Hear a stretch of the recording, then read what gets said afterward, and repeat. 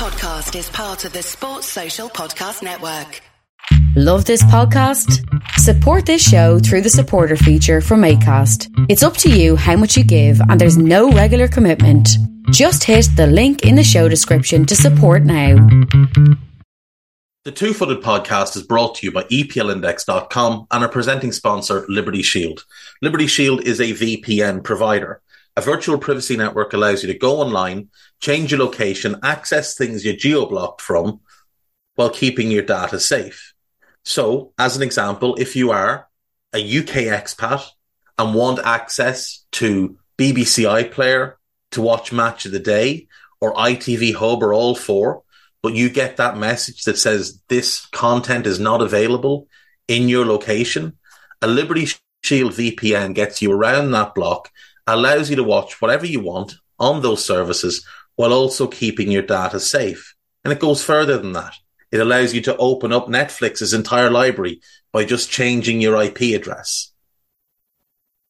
Liberty Shield is the number one rated VPN provider on Trustpilot with 5-star ratings across the board.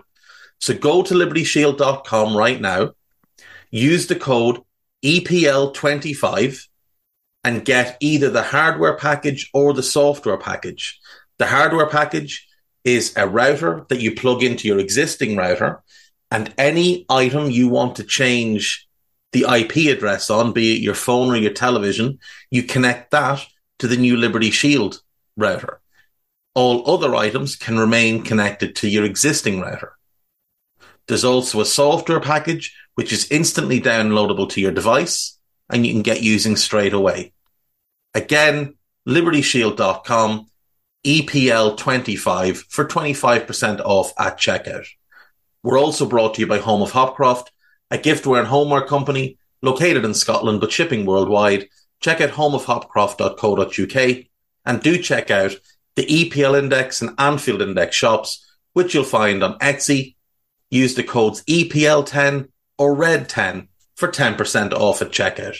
And lastly, do remember to check out A Tad Predictable, hosted by Tadiwa.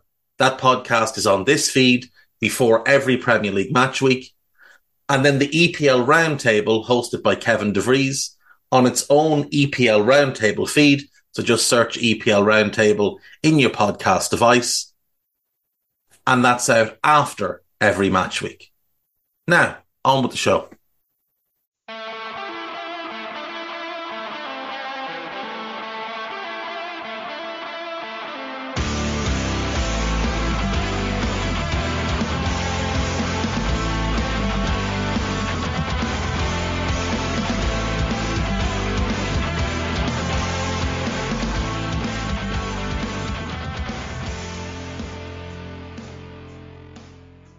What's good, boys and girls? Two Footed Podcast on Friday, June the 2nd. Hope you're all well. Hope you all have nice plans for the weekend. It is a bank holiday weekend here, and because of the nice weather I'm celebrating, I'm taking Monday and Tuesday off. So after today, I will see you on Wednesday of next week. This weekend is a huge weekend in the football calendar, but it should be an even bigger weekend. This weekend is FA Cup final weekend. And in the era of the Champions League, in the era of money, the FA Cup has kind of fallen by the wayside in many ways. You go back to the 60s, the 70s, the 80s, the 90s, the FA Cup final was a massive deal. There'd be a full week of build-up to the final. The competition as a whole meant so much. Like, it wasn't quite as big a thing as winning the league, but it wasn't far off for a long time. There was a real sense that the FA Cup winner was the second best team in the league. Regardless of even if they finished third or fourth or fifth, if they could win the FA Cup, it was held in such prestige back then. To win the double was an amazing achievement, an incredible achievement. Now, we see things like doubles and, cup doubles happen a little bit too often. But back then, you remembered the double winning teams. When United won their first double under Ferguson, it was this enormous achievement. When Liverpool had done it previously, and Spurs had done it previously, and Arsenal had done it, I assume it was the same. And then Arsenal did it under Wenger. Ferguson had done it a second time. Wenger did it. Wenger, I think, did it twice with Arsenal. But it was just this enormous deal. And you were in awe of these teams. The ability to compete on both fronts. The European Cup, the Champions League, it didn't dominate the discourse the way it does now. And you look at this weekend's final, and there's been some build-up for it, and there was some decent things that Neville did on the overlap. But there isn't the same excitement about it. All the way from third round weekend. Third round Saturday used to be just the biggest thing in January. Coming out of Christmas, you'd have a couple of league games, but then it was third round Saturday. And the whole day was just dedicated to it. There'd be a couple of games on. BBC would have hours of programming around it. There was real excitement about it. Now it just kind of happens and nobody seems to care anymore. And it's such a shame because I love the FA Cup. I've always loved the FA Cup. I've always loved the FA Cup final.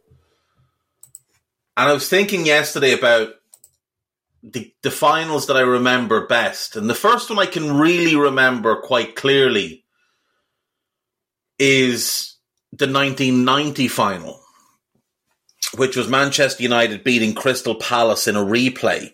The first game I remember better than the actual replay, the 3-3. The following year, Tottenham beat Forest 2-1. That's the game where Gaza blew up his own knee. That was an amazing day. The entire build-up around it, Spurs, who had a track record in the FA Cup, Brian Clough, who'd never won the FA Cup. It was this great build-up. Everybody knew Gascoigne was leaving. He was going to Lazio. That deal was done. And within minutes, his knee exploded and the game changed. Now, he should have been sent off in that game, and it probably would have led to a drastically different outcome. But Spurs would go on to win. Then Liverpool won it in 92. Now, they'd won it twice before in my lifetime, but I was too young to really appreciate anything at all in 86. And I don't remember the game in 89. I've seen it, but I don't remember it happening. Liverpool beat Sunderland 2-0. Michael Thomas scored to, I suppose, ease some of the pain that he'd caused Liverpool fans in 89 with his goal that won Arsenal the title at Anfield. 93, Arsenal beat Sheffield Wednesday in a replay, and Arsenal completed the cup double, the first time that had been done, winning the League Cup and then the FA Cup. And Steve Morrow, who'd been man of the match in the League Cup final, and Tony Adams had put him up on his shoulders and then dropped him, and he'd broken his shoulder or dislocated his shoulder, and he ended up missing the FA Cup final. And if I'm not mistaken, they beat Sheffield Wednesday in the League Cup final that year as well. 1993 League Cup final. Yes, he did. The League Cup final that year, and back then this was how it was done, the League Cup final was in April. So they play the 18th of April in the League Cup final. Arsenal win 2-1. John Hart scores, Paul Merson scores, and Morrow actually scored the winner. Steve Morrow's not a player you'll remember much about if you're not an Arsenal fan, I'd imagine. But that moment for him was incredible. In the FA Cup final, which took place less than a month later, the first game ends in a draw. Arsenal win the second. 93-94, United beat Chelsea 4-0 to complete the double. 1995, Everton beat United with a Paul Rideout goal. The last trophy that Everton have won. 1995. Rideout scored on the half-hour mark, and that was all she wrote. United beat Liverpool in 96. Another double for United. Cantona scores after David James comes and flaps it across. That's the day that the Spice Boys name was imprinted on Liverpool when they turned up in those ridiculous white suits. Chelsea beat Middlesbrough in 97, 2-0. Di Matteo scores after seconds. Borough lose their second final of the season. They'd gotten to the League Cup final. They lost to, I want to say, Leicester City in a replay. I have memories of Steve Claridge scoring a volley in the replay.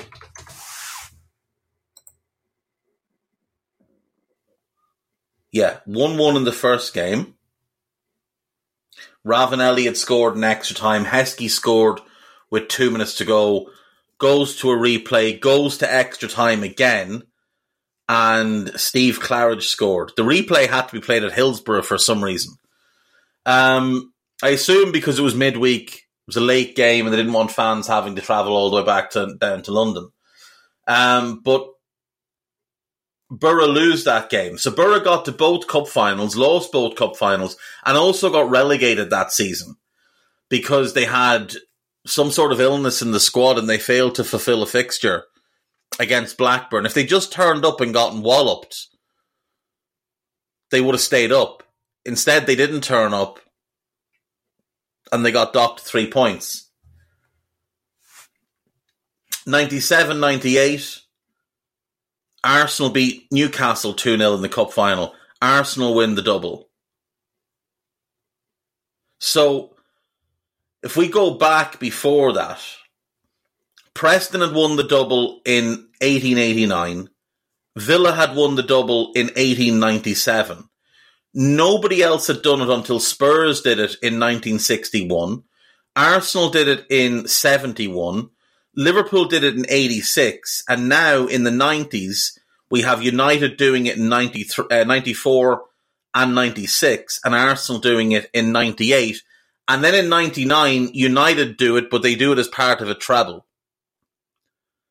So something that had happened only 4 times ever in the history of the tournament, in 120 plus years, has now happened 4 times in 1 decade.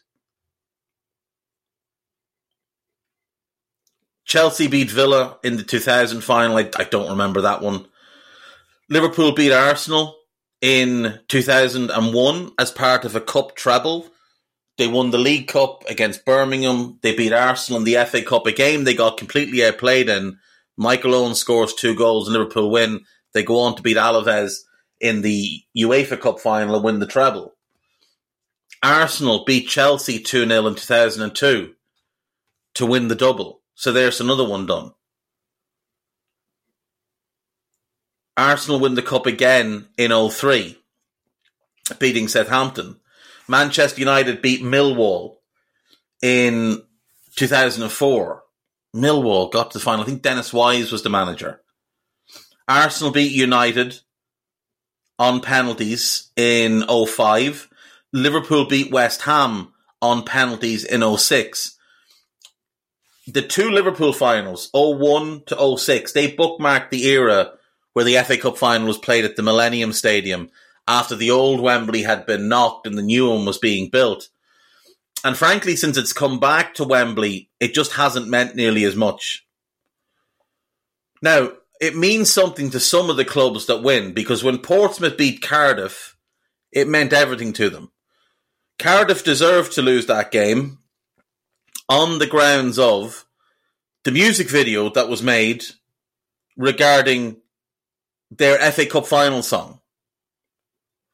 We are the famous Cardiff City and we do the Ayatollah. If you haven't seen it, I promise you it's one of the most dreadful things you'll ever see. You must go look it up on YouTube.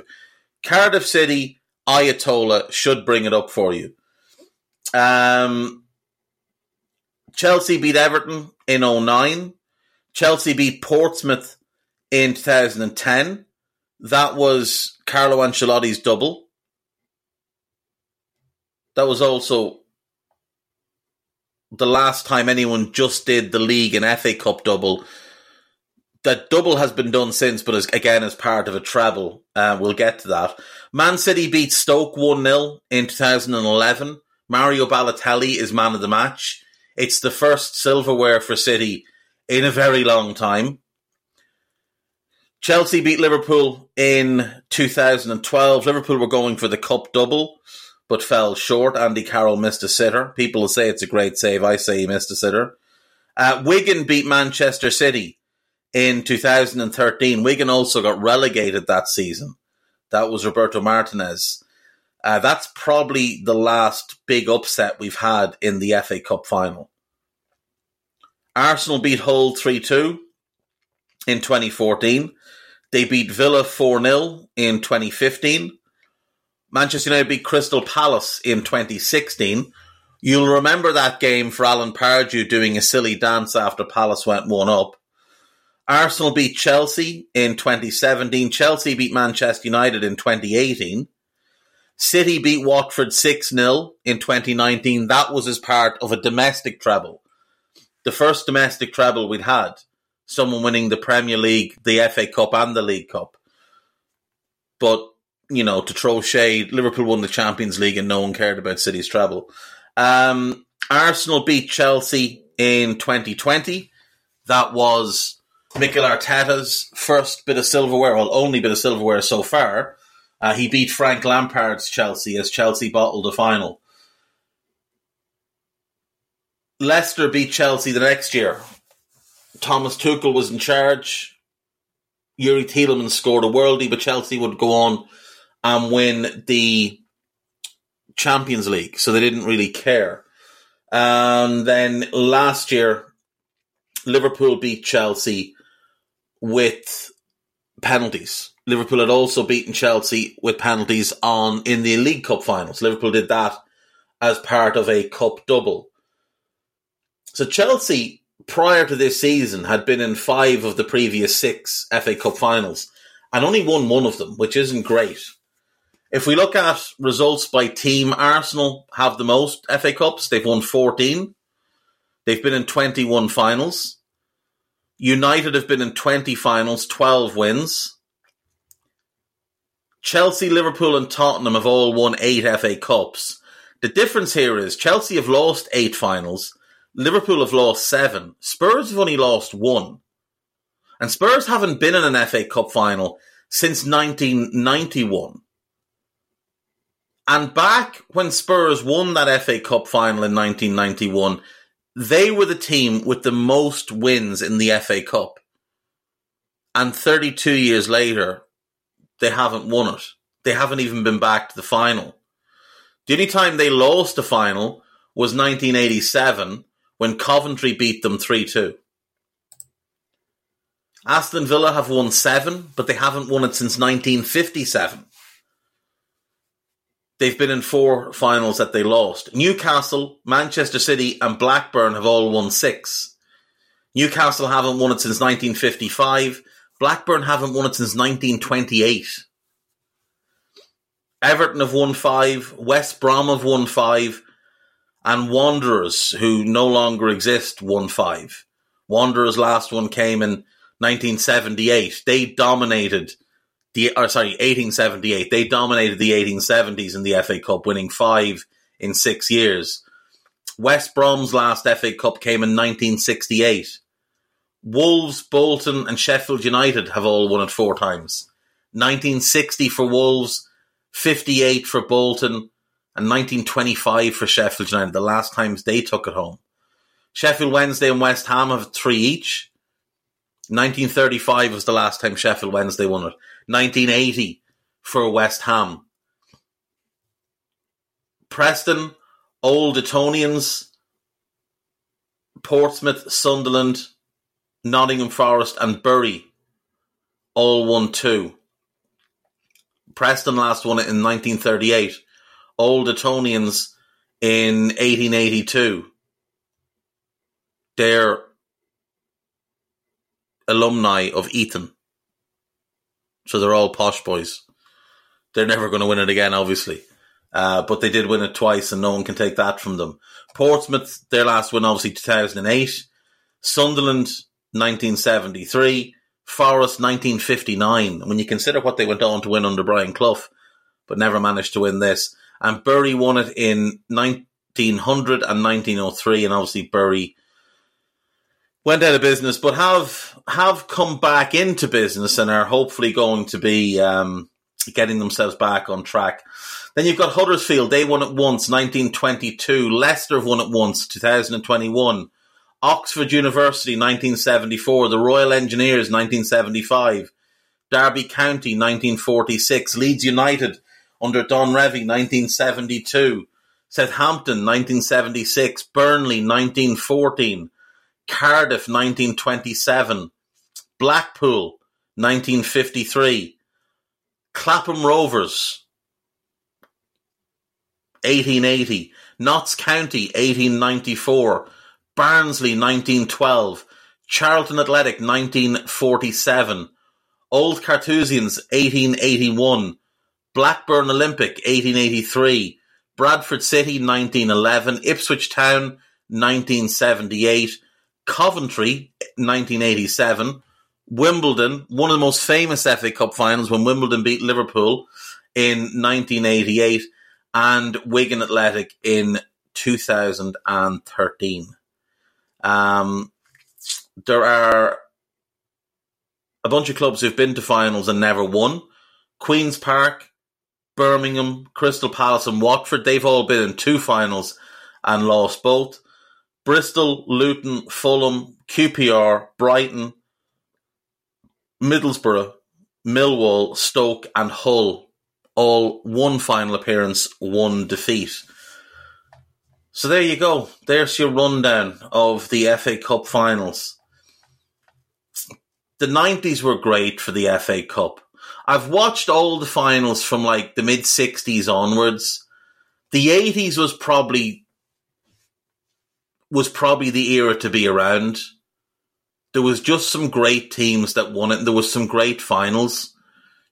87 and 88 were so different to everything else because in 81 it was Spurs, in 82 it was Spurs again, 83 it was United in a replay, 84 it was Everton, 85 it was United over Everton, 86 it was Liverpool over Everton, 87 then you get Coventry over Spurs, 88 Wimbledon over Liverpool, 89 Liverpool over Everton, and then in 90 it was United. So you get United winning it 3 times, Liverpool winning it twice, Spurs winning it twice.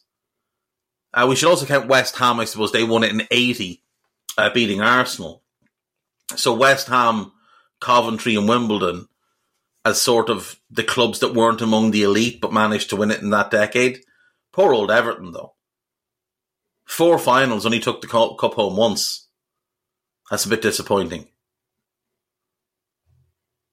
But when you watch back and watch footage of like the 1965 final, the first time Liverpool managed to win it, it was a huge moment for them. Chelsea won it for the first time in 1970. Again, beating Leeds. Leeds won it for the first time then in 72, beating Arsenal. Arsenal had won the interim game in 1971, beating Liverpool with one of the great FA Cup final goals from Charlie George. George Graham scored in that game as well, obviously would go on to be one of the best managers in the league, winning multiple league titles with Arsenal. Just some great days for fans.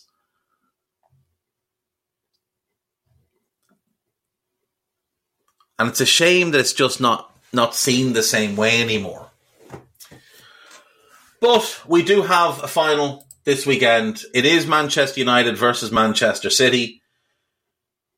I believe it's the first time these sides have met in an FA Cup final. United to get here, beat Everton at home, beat Reading at home, beat Fulham at home, beat West Ham at home and then beat Fulham at home.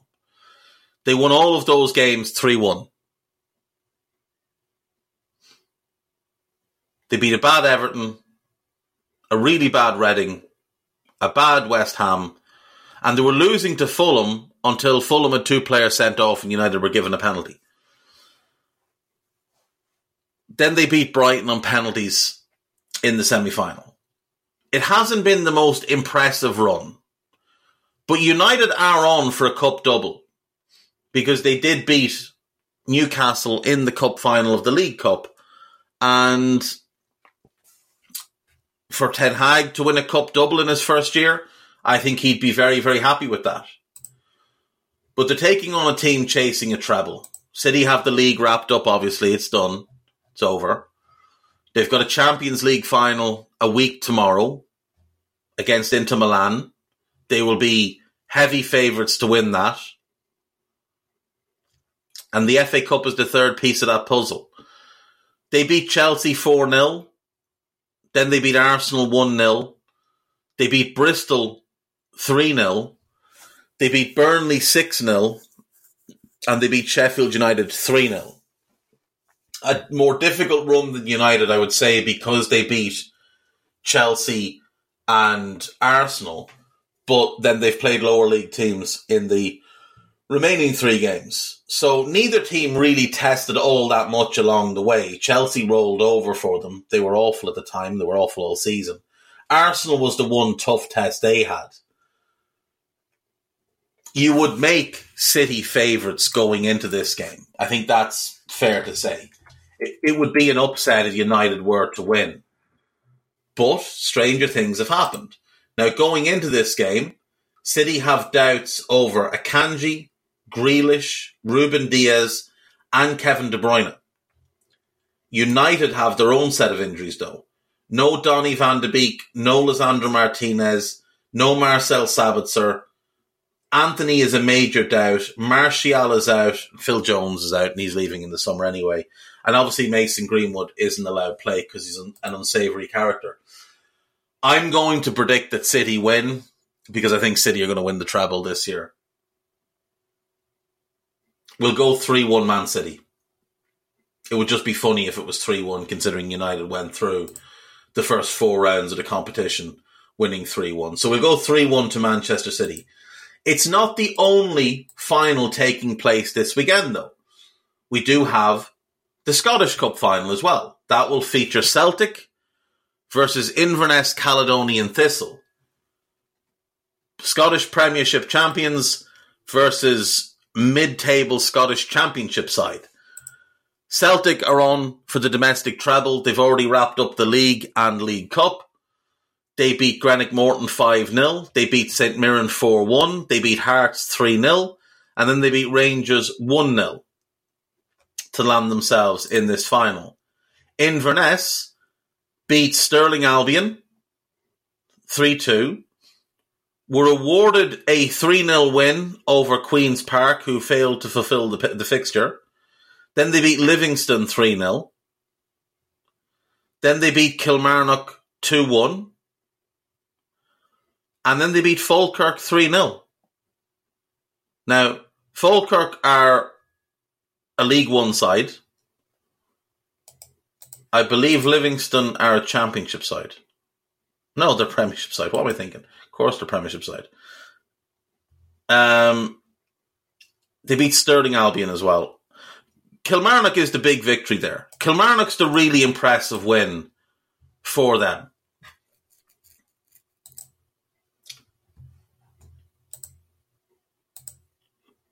So, while they're clearly huge underdogs going into this game, they have earned the right to be here. They have knocked off 2 top-flight teams. Celtic are a different beast. It would be a shock if it was a close game. But Cali won't roll over on them. They're going to kick them up in the air a few times, and it'll be up to Celtic to deal with that. Caledonian Thistle play decent football as well. They're not afraid to get it down and play it. So I think this is going to be a fun game. I do expect Celtic to win fairly comfortably, though. I'll go 4-0 to Celtic. I just don't see anybody in Scotland that can touch them. I think they're on a different level altogether. We also have the German Cup final this weekend, which is RB Leipzig versus Eintracht Frankfurt. Leipzig beat Ottensen 8-0, beat Hamburg 4-0, Hoffenheim 3-1, Dortmund 2-0, and Freiburg 5-1 in the semi-final, whereas Eintracht beat Magdeburg 4-0, Stuttgart Kickers 2-0, Darmstadt 98 4-2, Union Berlin 2-0, and Stuttgart 3-2. Obviously, based on league form, Leipzig would be the strong favourites to win this game. They finished third. Eintracht finished seventh. But Eintracht are a really good cup team. And Paul Glasner knows how to win finals. Last year they went and they won the Europa League final. So I'm going to back Eintracht to win that. I'm going to back Eintracht to win. I'm going to say 2-1 Eintracht. I think Kolo Muani goes out in a high with at least one goal. Would be a huge deal for Leipzig if they could win this. Obviously, they won it last year. They're looking to go back to back. They had never won it before, obviously, because their history isn't all that deep. But if they could go back to back, I think it would be a big achievement for them. So I'll back Frankfurt, but I don't really mind who wins. We have the Portuguese Cup Final 2. It is Sporting Braga versus Porto. Braga beat Felgueiras 1932. Moreirense, Vitória de Guimarães, Benfica on penalties, and then they beat Nacional 7-2 over two legs, because for some reason the Portuguese Cup has two-legged semi-finals. Porto, on the other hand, they beat Anadia 6-0, Mafra 3-0, Aroca 4-0, Académico de Viseu 1-0, Famalicão 5-3 on aggregate. Porto will be strong favourites, but look, Braga finished third in the league. They've had a really good season. There was only 7 points between them across the course of the league campaign, so not like there was a huge gulf. Now, Porto beat Braga 4-1 in the league match at the Dragão, but the last game between them ended 0-0. So Braga will go into the game believing they can win, and they have to go in believing they can win. They have to believe they can win. It's not been played at the most luxurious of stadiums, should be said. The Nacional. It's more of a rugby ground these days than a football ground, but that's where it's been played anyway. So that's our cup finals for the weekend. You've got Portugal, you've got Germany, you've got Scotland, and you've got England. You've got some great entertainment, some great games to watch. Should be enough to get you through. I'm going to take a break. When we come back, it's just news and gossip, and we're going to be out of here quick today.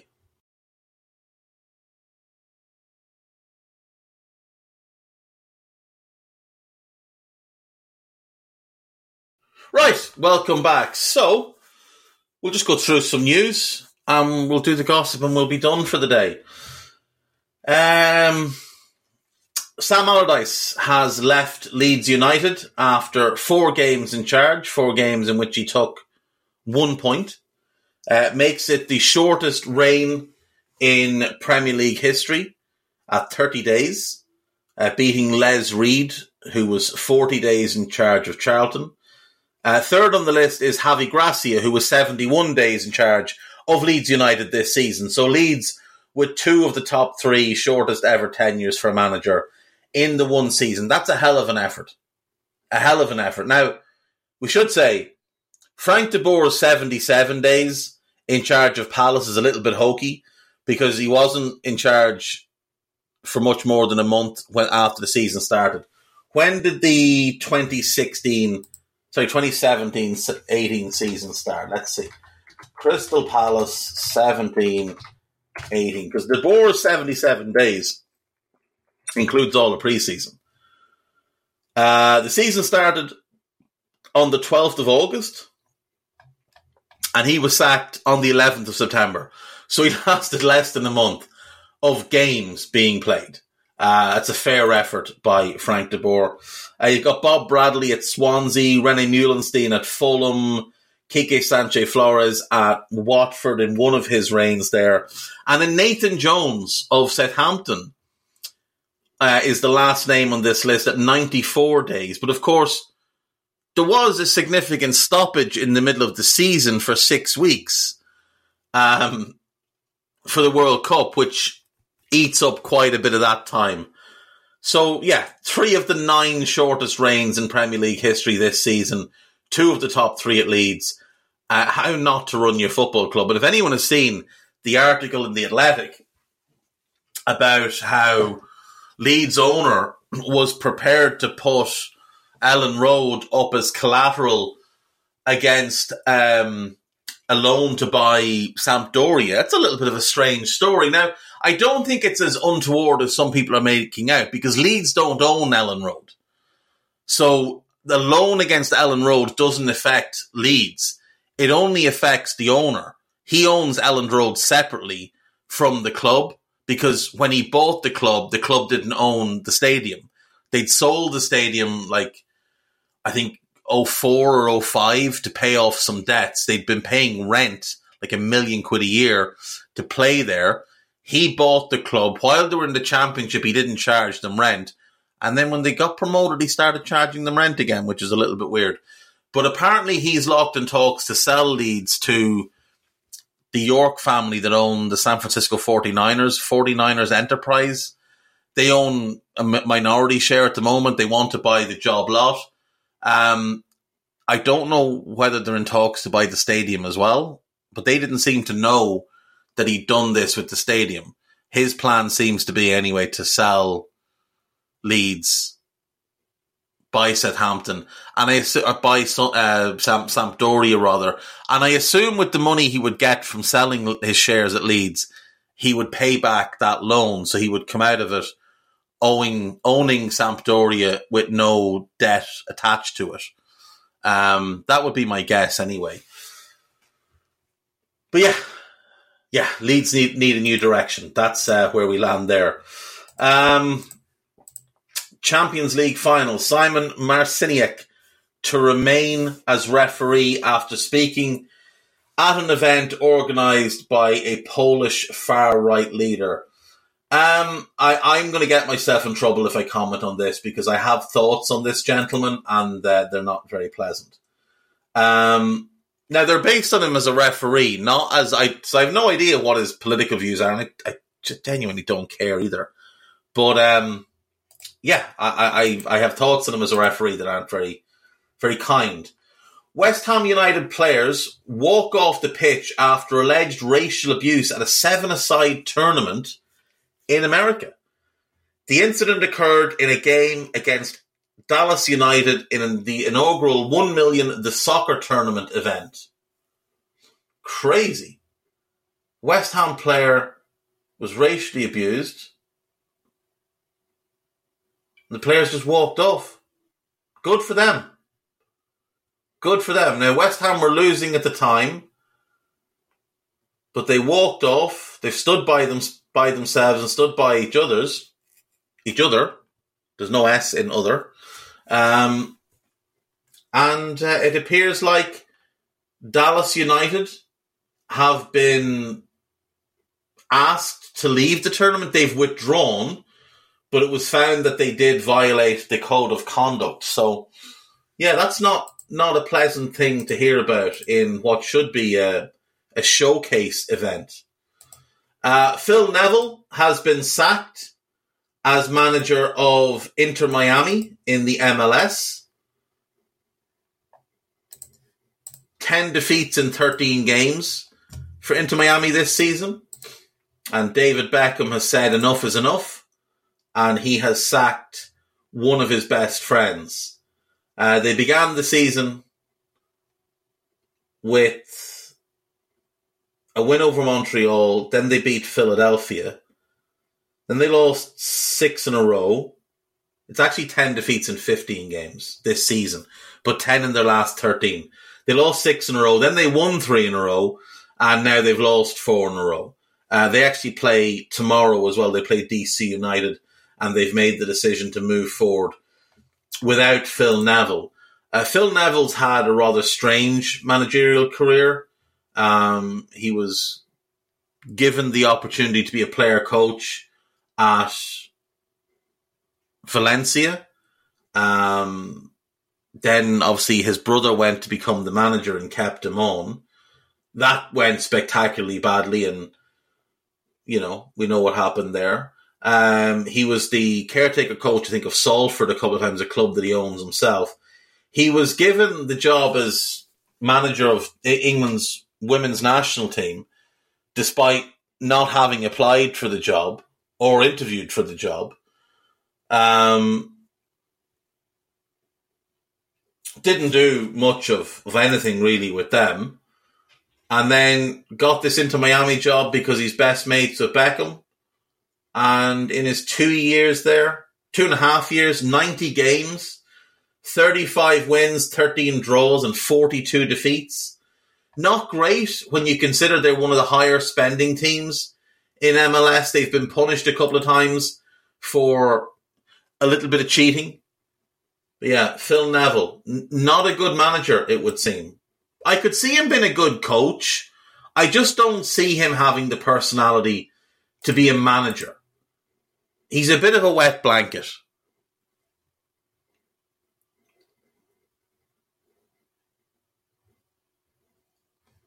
Anthony Taylor, the PGMOL, has condemned the abuse directed at the Europa League final referee. Right, so let's get into this for a quick sec. The scene in the airport is disgusting. The man is there with his wife. You can't accost him the way you did. It's an absolute disgrace. Those fans should be ashamed of themselves. And it does stem from Mourinho and the comments he made and his actions.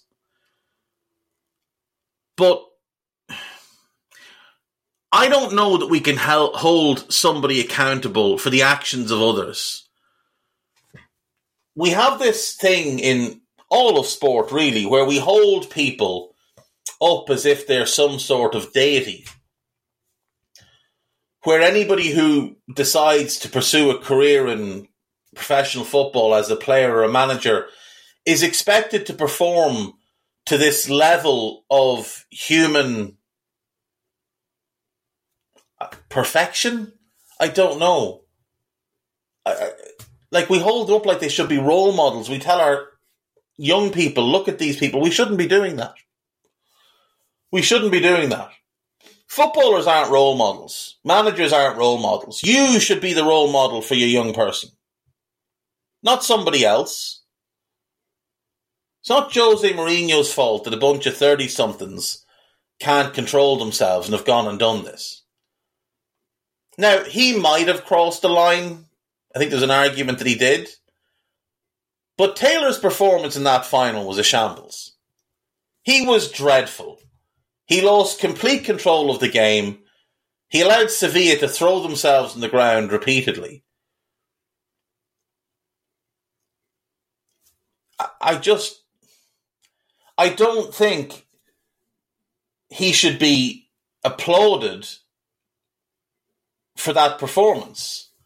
And I don't think we should forget that performance just because of what happened in the airport. Now, again, what happened in the airport was a disgrace and should not have happened. And that is one big issue that needs to be rectified. But his performance in that cup final is a big issue as well, from a sporting point of view.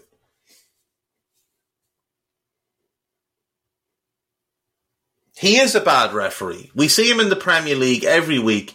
He is a bad referee. So you can offer your full support to Anthony and his family, PGMOL, but you've got to take issue with the fact he is a bad referee. Anthony is one of our most experienced and accomplished match officials. He's dreadful. He is dreadful. And David Moyes has come out and he's tried to curry favour with referees. All referees have a really difficult job. You'll be the first one to cry if the referee against Fiorentina gives a big decision to them. Because that's what you do, David Moyes. See, David Moyes likes to play like he's a really good guy and he's held up by the British media like this saintly figure. David Moyes cries at referees far more than people like Jurgen Klopp. It's just that when Klopp does it, it's worthy of news. When Moyes does it, it's, oh, look at his passion. Look how much he cares. It's horseshit. And Anthony Taylor's a bad referee, and I think we should call him out as a bad referee. Yes, it's wrong that people accosted him when he was with his wife, but if he'd been by himself, I would have said fair game. I would have said fair game. The only issue there is that he's with his wife. And she shouldn't have to be dragged into it. But when you're a bad referee, you should be held responsible for it. You shouldn't be protected. You shouldn't be hidden away. I'm sick of referees being able to have utter stinkers and never having to face any questions about it. Or referees that like to make themselves the centre of attention. People don't pay their money to see you, bud. You're not the show. You're a non-playable character. You're not the main character. We'll finish up with the gossip. Inter Miami have offered Lionel Messi 50 million euros per year to spend 4 seasons in the MLS after he leaves Paris Saint-Germain. I will guarantee you that is 10 million a year in salary and 40 million a year equity in a future franchise. This is the Beckham deal. Because when Beckham went to LA Galaxy, his deal was advertised as 25 million a year, but it was 5 million a year in salary and 20 million a year in equity in a franchise, which would become Inter Miami. I bet that's what it is, and I would bet that the franchise ends up being in Phoenix. I bet significant money that that's where it ends up being. Former France forward Karim Benzema will join Saudi Arabian side Al Ittihad when his Real Madrid contract expires next month. Can I just say, I think Benzema is one of the best players we've ever had. I think he's arguably a top 5 player in the history of Real Madrid, which is an incredible achievement considering the players they've had. I saw a journalist call him an incredible human being. And I would just draw your attention to some of the legal issues that Benzema's had and some of his actions before we anoint him as an incredible human being. Croatia midfielder Luka Modric has told Real Madrid he intends to accept an offer of 120 million euros to play in Saudi Arabia for the next 3 seasons. Well, that's new. Newcastle are set to rival Manchester United for the signing of Victor Osimhen. No, they're just not. He's not. Well, maybe he is for sale, but De Laurentiis has said he's not for sale this summer. And given they've lost their manager, I think he's going to want to keep the team together. Manchester United are expected to make a formal approach for Mason Mount. Declan Rice would prefer to stay in the Premier League as he prepares to turn down a move to Bayern Munich. But he won't be turning it down because they haven't bid for him. They're just kicking the tires and doing their due diligence. Arsenal and Manchester United are keen on the 24-year-old. I think he ends up at Arsenal. RB Leipzig could sell Josko Gvardiol for £86 million. Manchester City are interested in the 21-year-old who has a £98 million release clause. Manchester City are close to finalising a deal for Mateo Kovacic. This is from Football Insider. So this is Fraser Fletcher, who's an absolute spoofer, simply taking the Ornstein report that he has been granted permission to talk to them and just trying to get in there first. Ange Postecoglou will be confirmed as Tottenham's boss next week. Ange said he's not even thinking about it. Fulham boss Marco Silva and former Spanish manager Luis Enrique are on the Tottenham shortlist alongside Postecoglou. I think they end up with Enrique, but I think they've screwed the pooch a bit here. Nagelsmann was the one, if not him, Amorim. We'll see. Manchester City's 29-year-old Portuguese defender João Cancelo is unlikely to make his move to Bayern Munich permanent, although he does not want to stay in England. I don't know where he's going to go then. He might go... He probably just will end up out on loan again next season. Maybe he goes back to Italy. He seemed to enjoy life there. Bayern will consider offers for both Serge Gnabry and Leroy Sané this summer, as well as Sadio Mane. I would still take Leroy Sané at Liverpool. Chelsea have turned down a £30 million bid from Brighton. I wonder what the reaction would be if they got offered 50. I think they might sell for 50. Inter Milan are pushing hard to sign Trevoh Chalobah. He wants to stay though, so we'll see what happens there.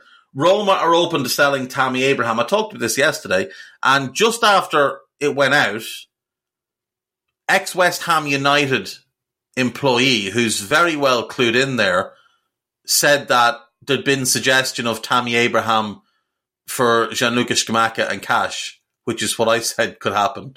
I think that deal actually makes so much sense for both parties. Newcastle will compete with Aston Villa to sign Kieran Tierney. I just don't see Villa signing another left-back, unless Luca Digne leaves, which is possible. Atalanta want €60 million this summer in order to part with 20-year-old Denmark striker Rasmus Højlund. Very talented. Very, very talented. United wouldn't be a great move for him, though, because there'd be a lot of expectation, and I don't know that he'll adapt straight away, but he's very, very talented.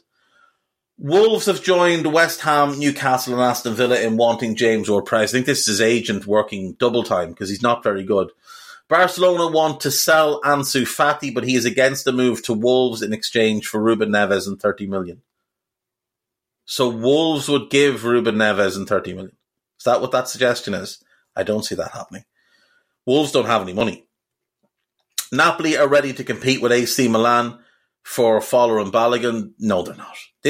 And the best part is, this is a report from the Mirror. John Cross.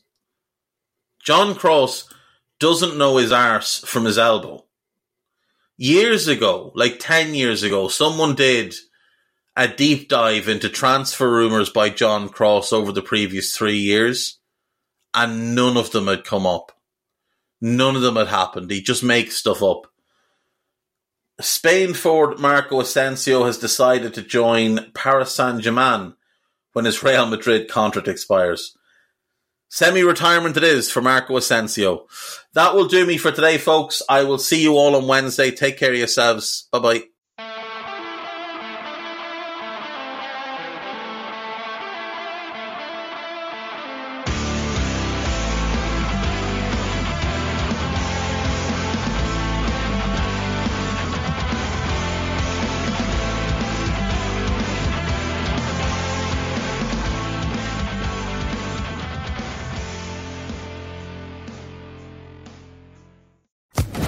Social Podcast Network.